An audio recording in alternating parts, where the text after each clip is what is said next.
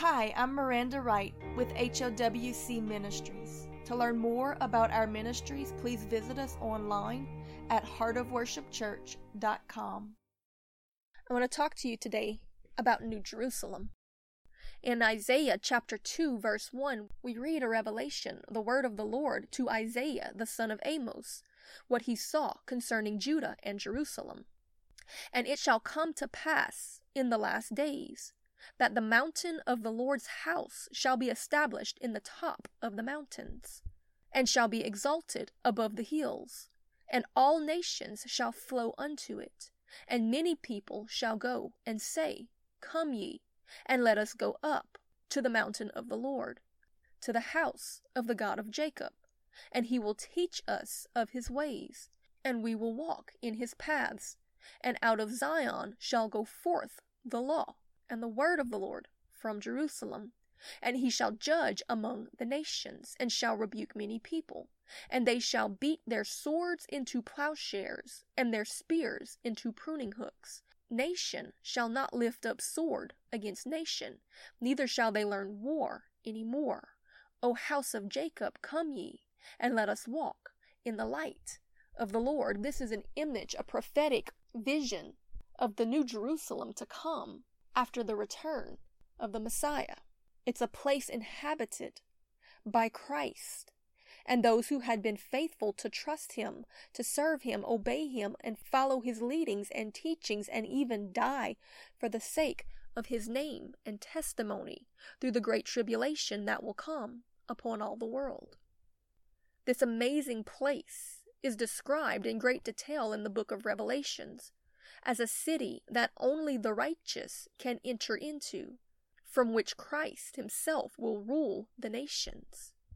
At the return of Jesus, his enduring righteous saints are gathered from among all the nations of the world and granted a place of rule with him in it because of their undying faithfulness through trial and tribulation. But for all others who remain alive at that time, they cannot enter in, but are still required by him to make a pilgrimage to it once a year. All the nations of the world will come and gather to pay honor to Christ as King, to receive instruction and even rebuke where needed. We read of it in Revelations chapter 21 verse 9, when it says, And there came unto me one of the 7 angels, which had the 7 vials, full of the 7 last plagues, and talked with me, saying, Come hither, I will show thee the bride, the Lamb's wife. And he carried me away in the spirit to a great and high mountain. This is the same mountain that was prophesied by Isaiah in our opening passage. He said, And he showed me that great city, the holy Jerusalem, descending out of heaven from God, having the glory of God. And her light was like unto a stone most precious, even like a jasper stone and clear crystal. The passage continues to give you a physical description of this great place, this city that is adorned like a bride for Christ, that is a place of habitation for the faithful that have been purified through the time of tribulation. At this point, being after Christ's return and the resurrection of the dead, in which his faithful have entered into this city to rule and reign with him, yet those who fought against Jerusalem and the Christians that are still alive at this time, they are kept out of it because of their unrighteousness, yet are they given space even still for repentance and commanded to come yearly to receive instruction from it. At this point in time in history, there will be no more war for 1,000 years. The resources and technologies that once went towards destruction will be turned towards agriculture and production as the Lord gives instruction. For many will finally lay down the works of the serpent who promised knowledge unto personal power in the garden, and began to fulfill the commission that they were originally given to subdue the land and tend to the garden of the earth. What an amazing, beautiful, and grand time to be alive. Yet surprisingly enough, as hard as this is to fathom, some will still resist the rule of Jesus in their pride and arrogance. However, in Jesus' unmatched, incomprehensible patience, he does not destroy them, but as he always does, he gives them space for repentance by holding back the reins until they come into compliance. In Revelation chapter 21, verse 26, we read, "And they shall bring the glory and honor of the nations into it," this new Jerusalem that descends down from heaven. "And there shall in no wise enter into it anything that defileth, neither whatsoever worketh abomination, or maketh a lie, but they which are written in the Lamb's book of life." You see, in the historic Israel, the lands were not watered by mighty rivers. Therefore, God's people had to rely on Him to bring the rains to sustain them. Therefore, they could not forget about Him. They depended too heavily upon Him. Yet when they did begin to trust too much in their own wittiness and inventions, did He have to allow them to fail them, as He often withheld the rains from them in order to remind them of their dependence? This is what will happen to the whole world in the end. They trust in their own perceived intelligence, in their idols and inventions, in their knowledge and power granted by the great deceiver, that old serpent himself. So does God eventually step back and allow it all to fail them. Because of this, the earth falls into a time of great war, of violence, of famine, of heat, fire, and of rainlessness. So great is the destruction of the earth caused by man following the influence of the serpent from the garden that Jesus Himself has to step in to stop it. Scripture then implies that He will make new and heal the land. Yet does He not return it to the way that it was before. In fact, it implies that in some ways it will be quite opposite. Where Israel had no mighty river and relied on God for rain, in this time will there be a great and mighty river that will spring forth in Israel from the very mountain of God. Yet will all the rest of the world that once did have these great and mighty rivers no longer will have them and will be forced to depend on God for rain, as Israel once did. In faith, they will have to maintain obedience in order to receive it. In this way will He teach them to follow His leading, just like He did for the children of Israel in the wilderness. In Zechariah chapter 14, verse 16, we read this, "And it shall come to pass that everyone that is left of all the nations which came against Jerusalem shall even go up from year after year to worship the King, the Lord of hosts, and to keep the Feast of Tabernacles. And it shall be that whosoever shall not come up of all the families of the earth unto Jerusalem to worship the King, the Lord of hosts, even upon them shall be no rain. And if the family of Egypt go not up, and come not, that have no rain, there shall be a plague, wherewith the Lord shall smite the heathen that come not up to keep the Feast of Tabernacles. This shall be the punishment of Egypt, and the punishment of all nations that come not up to keep the Feast of Tabernacles, which will be held at New Jerusalem." Do you understand the picture that He is painting? How merciful and how good is our God.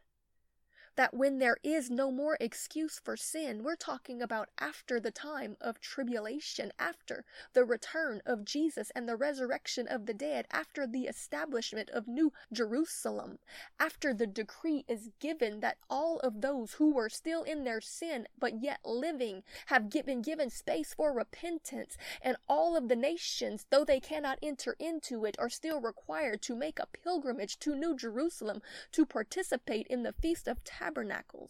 Yet those who still resist Him, when there is no more excuse for sin, no more logic to rebellion, no more justification of deception, still He is willing to give space for repentance and to take time to teach men as dear children.